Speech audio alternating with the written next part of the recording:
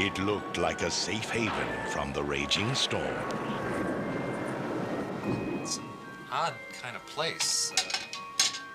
Who'd your folks get it from, Boris Karloff? Their hosts seemed like the essence of hospitality. You can stay here as long as you like. Wonderful. But appearances can be very deceiving. What's the matter? Afraid of the dark? Ralph, Yeah? are you scared? Oh, of course not. What's there to be afraid of? This house? Oh, don't be. Son, you like toys? I'm a doll maker. I make the most wonderful toys. Dolls, puppets, soldiers, ballerinas. Nobody wants a doll that's special anymore, that's one of a kind. The weather brings out creativity. It helps me in my work. What kind of work is that? Witchcraft?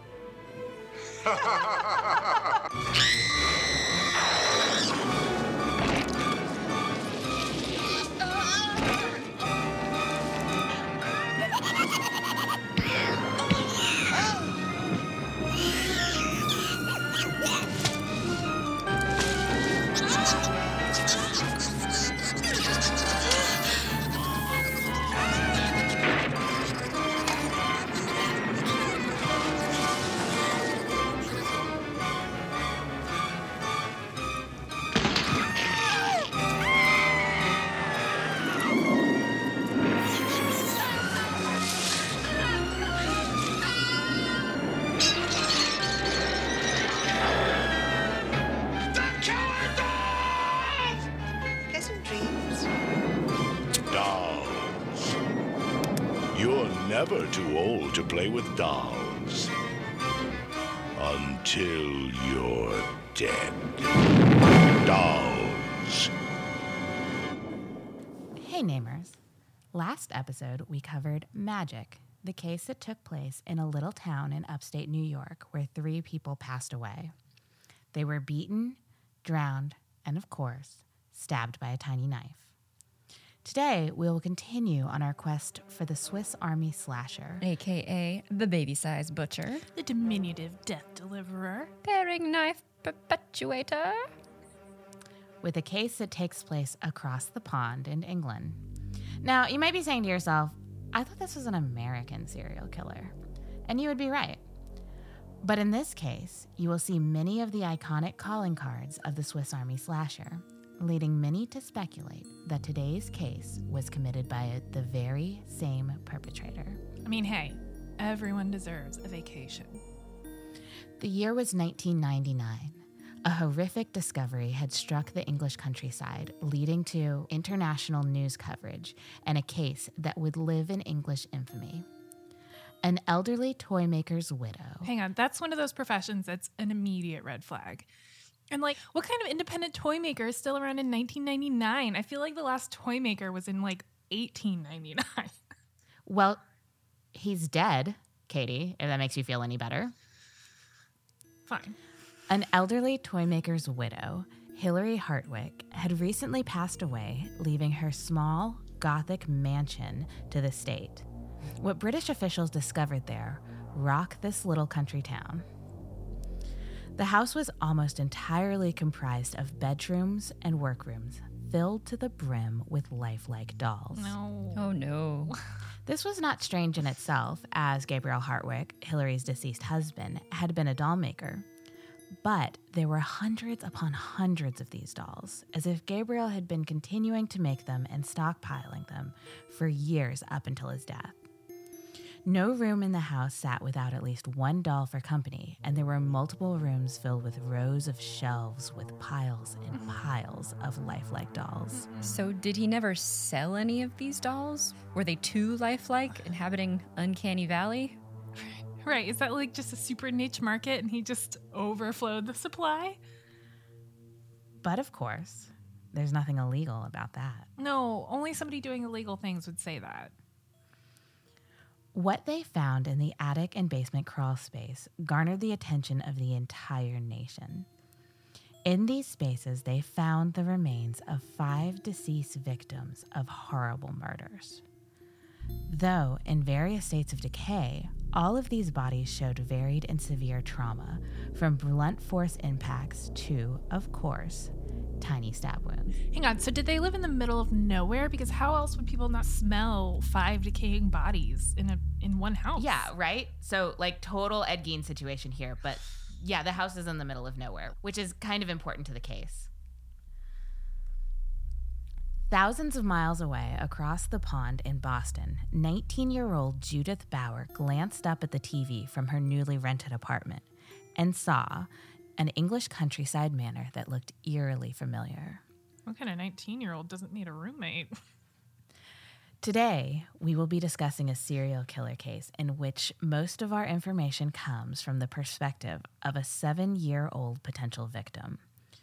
Judith Bauer, a little American girl, went on an English vacation with her father and stepmother and was the only member of her family to survive. Well, she obviously did it. This is the story of how little Judith Bauer escaped the Mansion of Dolls. I'm Karina. I'm Emily. And I'm Katie. And this is The Nameless Dead.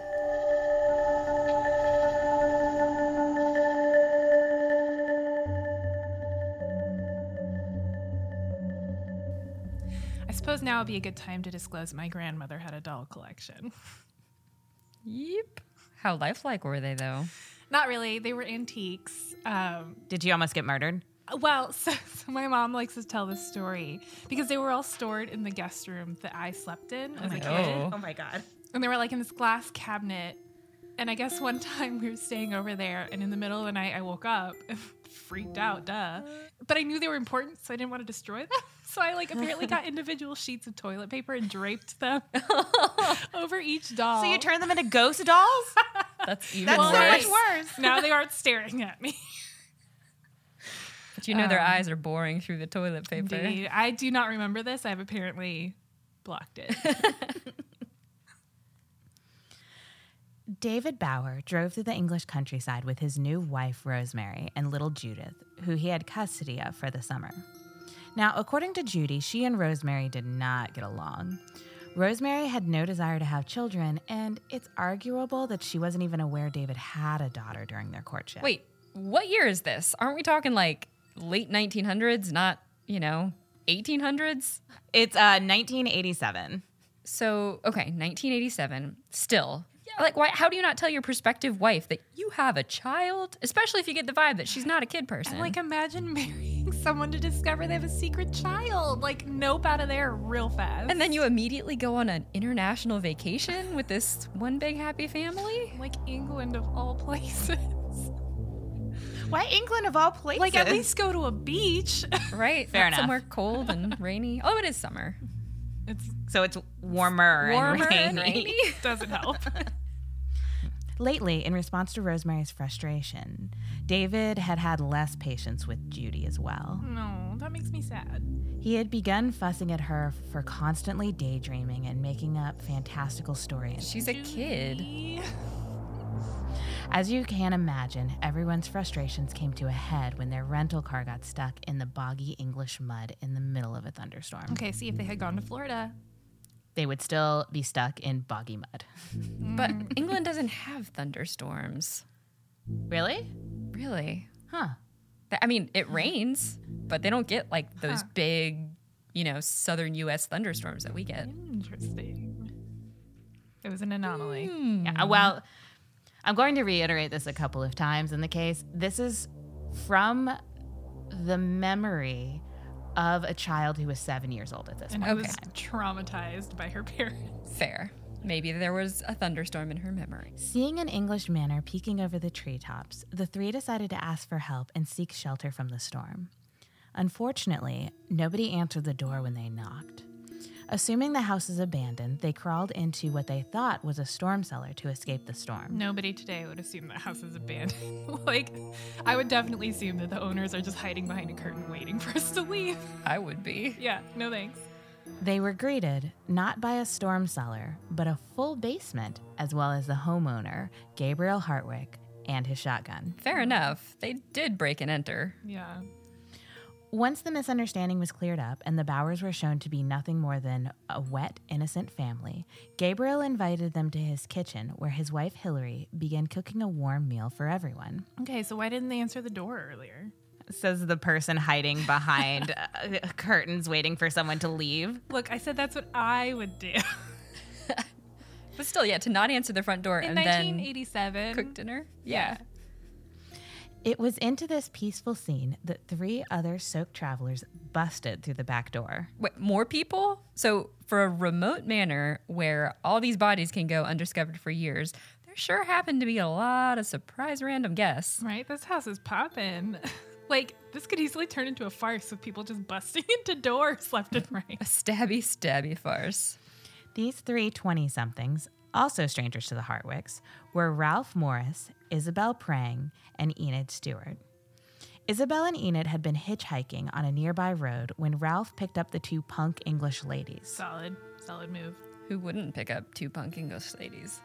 Ralph, it should be noted, was American, just like the Bowers. Ooh. The Hartwicks, being incredibly hospitable to what was beginning to be a sizable group of complete strangers, set up rooms for the travelers. Little Judy was actually placed in a separate room from her father and stepmother. Before showing her and Ralph to their rooms, Gabriel gave them a tour of his toy workshop and gifted Judy a doll, Mr. Punch, to keep her company. Mr. Punch? Was this a Kool-Aid Man doll? Because if not, that is a very odd choice for a name. What the fuck? You're judging a 7-year-old's creativity in doll naming? Oh, I thought Gabriel named Actually, it. I have no idea who named it. I was assuming Gabriel named it. Like, here's Mr. Punch. He'll keep you company. You get lonely. Well, I need to know what this doll looked like. Right, like, go get his friend, Is Mr. he a Stab. boxer?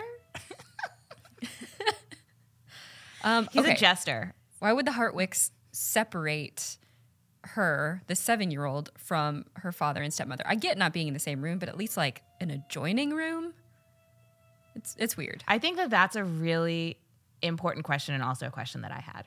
It seems weird to intentionally be separating a child from her parents at like A stranger's house. Very weird.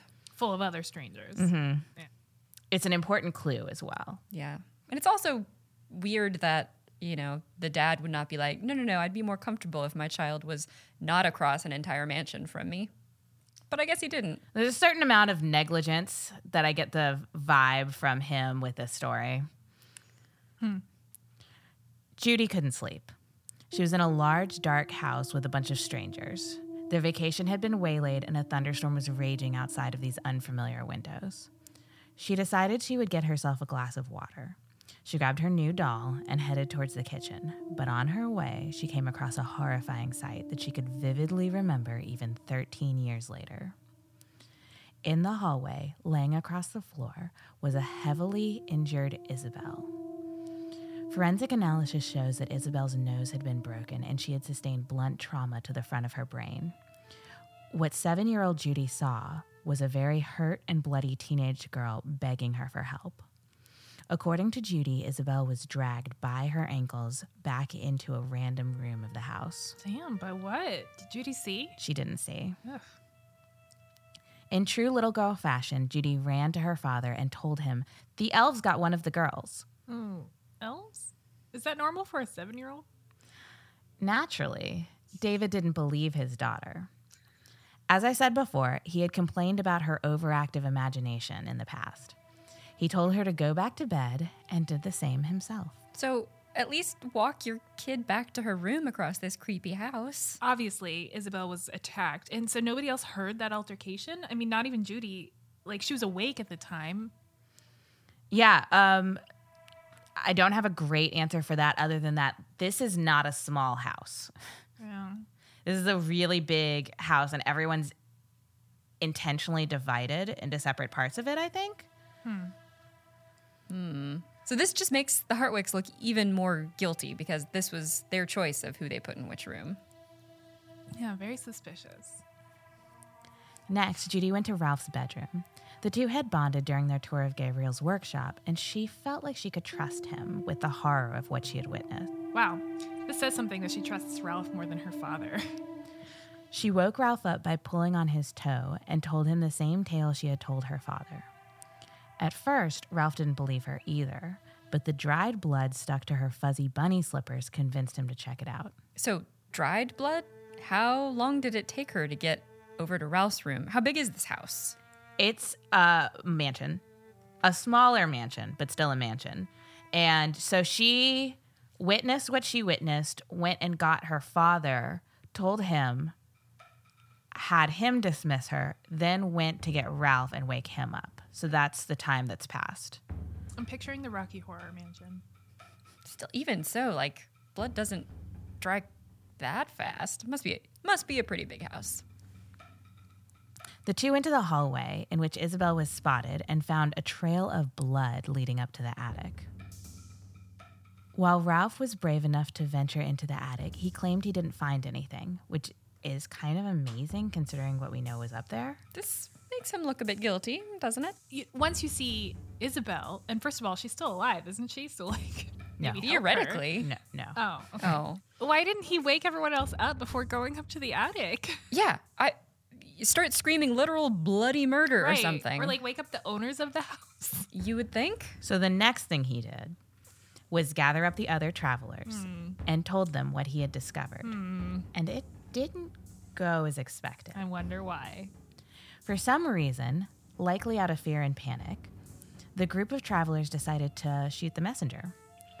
Enid, Isabel's friend, accused Ralph of murdering Isabel himself, while David called Ralph a pedophile for sneaking around the house at night with his daughter. Everyone's the worst. Fortunately for Ralph, the group didn't turn violent. Their scapegoating only extended to warning Ralph to stay away from them. This group sounds like the worst people to be stuck in a hostel with. Right, and again, I just can't believe that nobody's alerted the Hartwicks that all of this is happening in their house.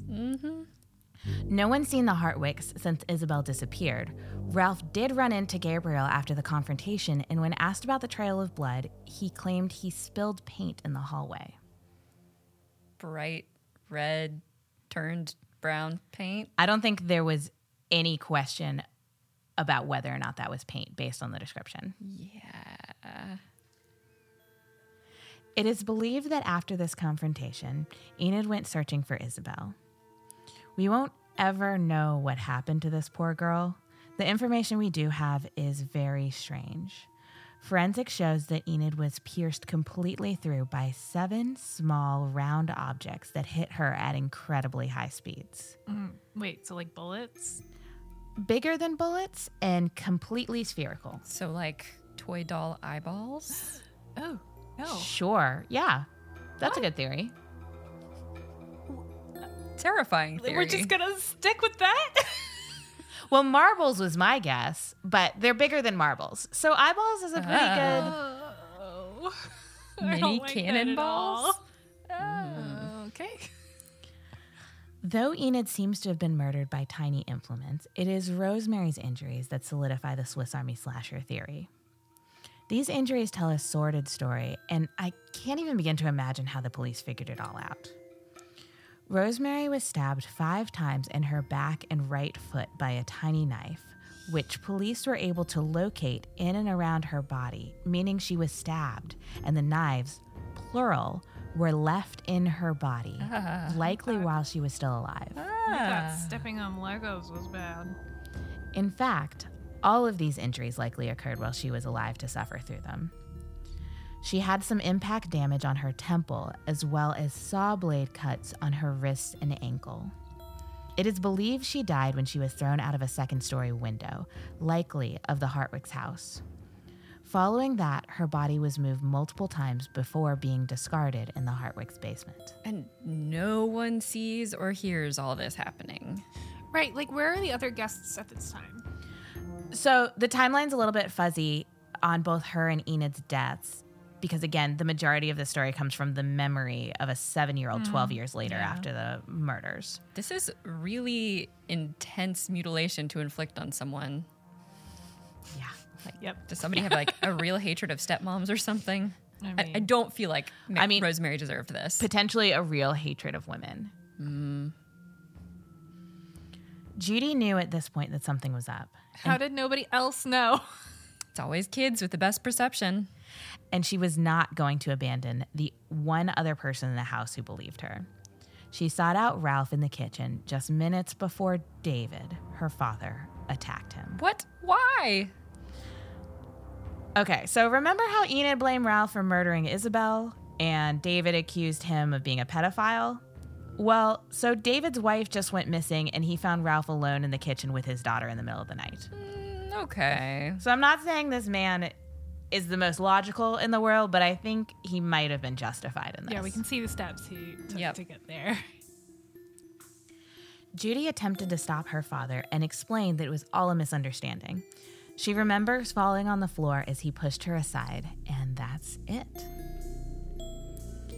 David mysteriously sustained the least amount of injuries of all of the aforementioned victims. By all means, his injuries should not have killed him, and his cause of death remains unknown. Perhaps he died of shame from ignoring his kids so much. David sustained stab wounds to his left hand and right shoulders. And Katie, before you ask, I know for a fact that we're talking about blades about the size of like a fruit knife. I kid you not. My mouth was open and the words were about to come out. So perhaps this is the fruit knife filleter. Ooh, good one. Yeah, nobody seems to have any idea what happened to David, and Judy is no help. The next thing she remembers is waking up the next morning in the Hartwick's living room. Gabriel Hartwick explained to Judy and Ralph, both miraculously unharmed after that night of carnage, that they were completely unaware of, that she and Ralph disappeared after dinner. Her father and stepmother departed for the remainder of their vacation, taking the two teenage hitchhikers with them. Wait, so Gabriel is just saying that the father and stepmother just, abandoned Judy to go party with hitchhikers? And the Hartwicks are just okay with having Judy hanging out? They seem to be very easy come, easy go, but this is weird. And how are Judy and Ralph not like, where the fuck were you last night? The only explanation I have is that they were afraid for their lives. I think that's the most direct and logical, but it kind of depends on your theory of the case. The Hartwicks were afraid for their lives? No, Ralph and Judy. So they just bought the They- explanation because they wanted to get out of there. They've kind of pieced it together. Let's also keep in mind Judy's 7. Yeah. So really the focus is Ralph versus the Hartwicks. Right. And we have a situation in which it's possible that one of these parties committed these murders. Right. And if Ralph didn't do it, he knows he didn't. Everyone else is dead, and he's just got the 7-year-old on his hands to protect. So, Okay. Whereas if the Hartwicks didn't do it, then everyone's gone for reasons they don't quite understand, and they need to get these people out of their house. yeah. But even so, why would they expend all this energy coming up with a story rather than being like, this is weird, everyone get out of my house? I guess if the Hartwicks didn't do it, then theoretically, I guess that means Ralph did, and then that means maybe he wrote the letter. So the Hartwicks would think that the letter is real. So let's talk about the letter. Because we haven't mentioned that yet. Whoops. Gabriel claimed to have found Judy and Ralph in the storage room. He also claimed that David had left his daughter a farewell letter, the contents of which Judy still remembers. Dear Judy, forgive me. I never was a good father, I know. Rosemary and I are leaving you here with the hope that you will have a much happier life living with your mother. Without us. We are moving to another country and changing our names. We are leaving you enough money for a plane ticket back to Boston. Love, your father. Be back ever? I'm afraid not, my dear. There. Some people just aren't cut out to be daddies. He thought that the grandest thing he could do for you was to allow you to grow up in a household of love with your mummy. What about the 2 girls, my hitchhikers? Oh, yes. P.S. I'm taking the 2 hitchhikers with me. Okay, well now I have to sign off every letter with P.S. I'm taking the hitchhikers with me. This letter is sus as hell. He couldn't have waited to bring her back to Boston and then leave her with her mother? Yeah. Instead, just abandon her, in a foreign country halfway across the world. Okay. It's especially important that Judy remembers the contents of this letter because Gabriel threw it into the fire when Ralph asked to see it. That's highly suspicious. This should have made any rational adult suspicious. You're a rational adult, Emily. Even more suspicious than Ralph should have already been. And let's be frank, he should have been really dang suspicious. The two left the Hartwicks, with Judy promising to visit them in the future, and thank God she didn't. Why would she make that promise? Ralph drove them to the nearest airport, and they booked tickets to Boston to reunite Judy safely with her mother. Well, thank God for Ralph. I am struggling to understand why he was left alive if he's not the guilty party.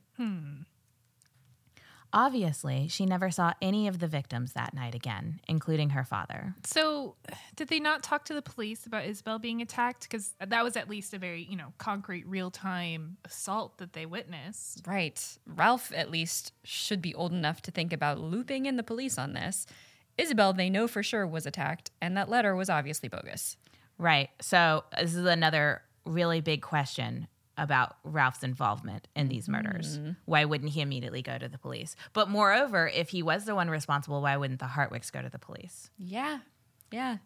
But you could make the argument that the Hartwicks didn't know any of this went down. Katie is speechless. But also, Isabel was attacked? Yeah. Okay. I got nothing. Although Judy's the only one who saw the attack and her body get Oh. dragged away. She just told Ralph about it. And then Ralph saw the paint. The paint. Okay. And then what did he say he saw in the attic? Body? He didn't see anything in the attic. Oh, no. Okay. But still, even if it is paint, a trail of blood-looking paint leading up to the attic. Which the attic, as far as we can tell, was used as storage. So why would you have open paint going to storage? Yeah. That's a lot of fucking paint. Think about the trail a body leaves when you're dragging it. Yeah. Okay, I get that they're making a point about it being dried. But seriously, that much blood / paint, it's not going to dry in 30 minutes, an hour. Even if it's latex. Even if. And I would assume the best doll maker would use oil-based. Right. Naturally. I have no idea what I'm talking about. I do know oil-based paint takes forever to dry. Perhaps it's acrylic. What about blood-based paint? All natural. She was left to imagine what fate befell them until that fateful night 12 years later when she happened to see that familiar English countryside mansion on the news. So what do we think about this case? Old English serial killer couple or our Swiss Army slasher? Let's talk about how this case fits the profile. If you ask me, the sheer distance of this crime makes the Swiss Army unlikely, but it's also impossible for us millennials to really conceive of the economic privilege that existed for our parents' generation. Maybe a serial killer international vacation was completely financially feasible. I mean, this family could afford to take a 7-year-old to England, so... I mean, rich people can be serial killers too. Yeah, it's functionally what Israel Keys did in the United States, slasher tourism. So here's how it fits with the other SAS cases. Multiple victims killed in a short period of time. Like we saw in the 1978 Corky Withers case, the Swiss Army slasher seems to be a strange combination of a serial killer and a spree killer. These cases all involve multiple victims killed in a relatively short period of time, usually 1 to 2 days. And if all of these crimes were all committed by the same killer, it's really astounding he's able to do so much damage and then completely disappear. And so this was 7 years after the Corky Withers case? So he was just dormant for 9 years? Yeah. When we do see the pace speed up after this case and then go into another dormant period and then start occurring again.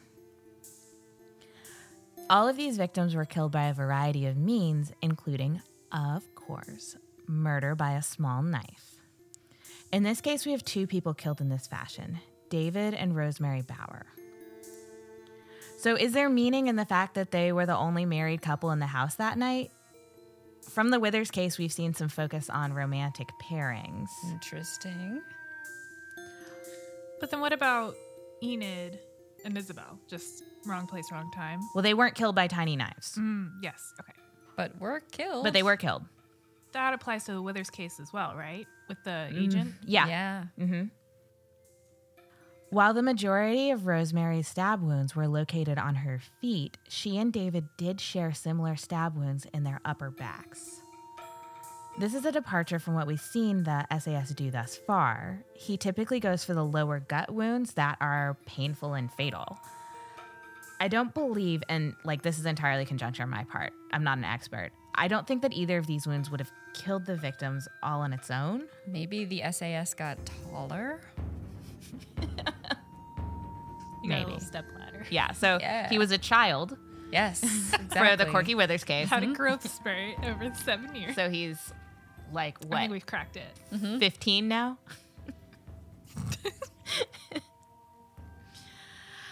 Of course, the slasher always had victims murdered by other means as well, and in this case, half of the victims were murdered by other means. Isabel Prang was beaten to death, while Enid Stewart seems to have been killed by small projectiles. Look, I don't have any idea what this means. If the slasher is responsible for both these murders and the Withers case, it seems like they're just coming up with more creative ways to kill people. Beating someone to death with a ventriloquist dummy and then shooting someone with doll eyeballs, it's beyond me. He's really stepping up his game. Yeah, he's He's getting not weird. a slave to a genre. This case involves a child, and this is a new addition for this case, but we'll see it consistently in the future. Maybe the killer is developing a fixation on childhood. Well, and are we going to be looking at all the cases in chronological order? Yes. Okay. Children begin showing up frequently in these cases. They're rarely victims, and at times, such as in this case, we get firsthand information about these murders. Emily, I really like your idea about a fixation on childhood because that would explain the next consistent thing we see, which is toys. Indeed. There's no question about the presence of dolls or toys in this case. With Gabriel Hartwick's job as a doll maker, the house was floor to ceiling with dolls. As we discussed before, it's a strange calling card, but I guess that's the point. And it kind of calls back to the first case, too, because the ventriloquist puppet was technically it's a doll. also a doll, yeah. What mystifies me is the sheer variety of dolls that we've already seen thus far. So, a ventriloquist doll, and then these, handcrafted individual dolls. So it's not always the same doll, it's not always the same type of doll, and it's not the same relationship of victim to doll. Mr. Punch. Yeah. Look, he's trying on a lot of shoes, see what fits. Okay? In regards to the other bodies found in the house, there were more victims of stabbings with small knives, more victims with concussions, impact damage, and more victims with strange injuries that police had a hard time explaining. Well, do we know anything about the other bodies? Not really. It was an English family, 2 parents and a child. The child survived again. There were no police interviews with the child after the fact, so as far as I know, they weren't able to locate them or get any useful information out Well, of and them. do we know when that happened? Around the same time. We're looking at same year for sure, but possibly same month. I really question the ability of the local police department here. Just not doing their jobs very well. Well, they're in a really remote town, so they're probably also the town cleric and I mean, still, you'd think It's the 80s. pretty sensational. A bunch of murders, call Look, in it's Scotland England. Yard or something. okay. I don't know anything. My focus on these very specific victims is simply because we had the most information on this night of carnage due to survivor Judy and her brave act of coming forward and telling her story. So was this the case of an elderly serial killer couple, undiscovered until their deaths in the late 90s? Or was all of this the work of the Swiss Army slasher on a European slaughtercation? Well, it would have had to have been an extended vacation, right? Because the other family I'm just interested in the timeline. How long would the Swiss Army Slasher have had to have been in that town to kill everybody? Well, we've seen him be pretty efficient thus far. The Corky Withers case happened in 2 days, and then the part of the case that we know happened in one night. So in order to kill 2 more people, I mean, he seems pretty efficient. Still, you got to lure these people to this remote English manor. I don't know. I'm thinking the perps were the elderly couple here. This might not be Swiss Army Slasher. Because also, how on earth would a third-party killer murder all these people and stash them in somebody else's attic without the family that lives there ever finding those bodies in the attic? Right, because we know that the toy maker's wife, who / co-serial murderer here, lived in this house another 13 years. Alternatively, Ralph could be the Swiss Army Slasher. Yes, but again, that relies on the fact that the Hartwicks never go in their attic. Right. Never go in their attic. Have no sense of smell. And if there's storage up there, like how long has that storage been there? Right, Did he's they got to never get go his put paint more? down at some point. Yeah. That leads to the question of, could an elderly couple take out 2 teenage girls and a younger, newly married couple? Like, we're looking at some potentially fit people here. It seems like they took them out one by one, so maybe they tag teamed it. Maybe Ralph is related to the elderly couples. We don't know his last name. And he picks up hitchhikers and brings them to the house when he's there on vacation. And he just doesn't like killing children, so he lets them go. Yeah. Well, and then flies them back to Boston. Look, they bonded on the toy tour. They did. Ralph Morris. Ralph Morris. I mean, could be like a maternal relation. Yes. Why, if she was part of this murdering tag team duo, why would the toy maker's wife leave the house to the state when she died? Like to discover the bodies. One last fuck you. Maybe. I'm dead, you can't do anything. Well, it's entirely possible she didn't have any relatives to leave the house to, which would, take out that whole Ralph Morris is related to them theory. Yeah, I see what you did there. Unless she's so mad at him because, I don't know, he didn't murder enough people for her taste. Cut her off cold turkey. I think we're starting to extrapolate a little bit here. You think now we're starting to extrapolate? Join us in 2 weeks to hear the next rumored Swiss Army Slasher case, Puppet Master. And until then, don't be nameless. Don't be dead.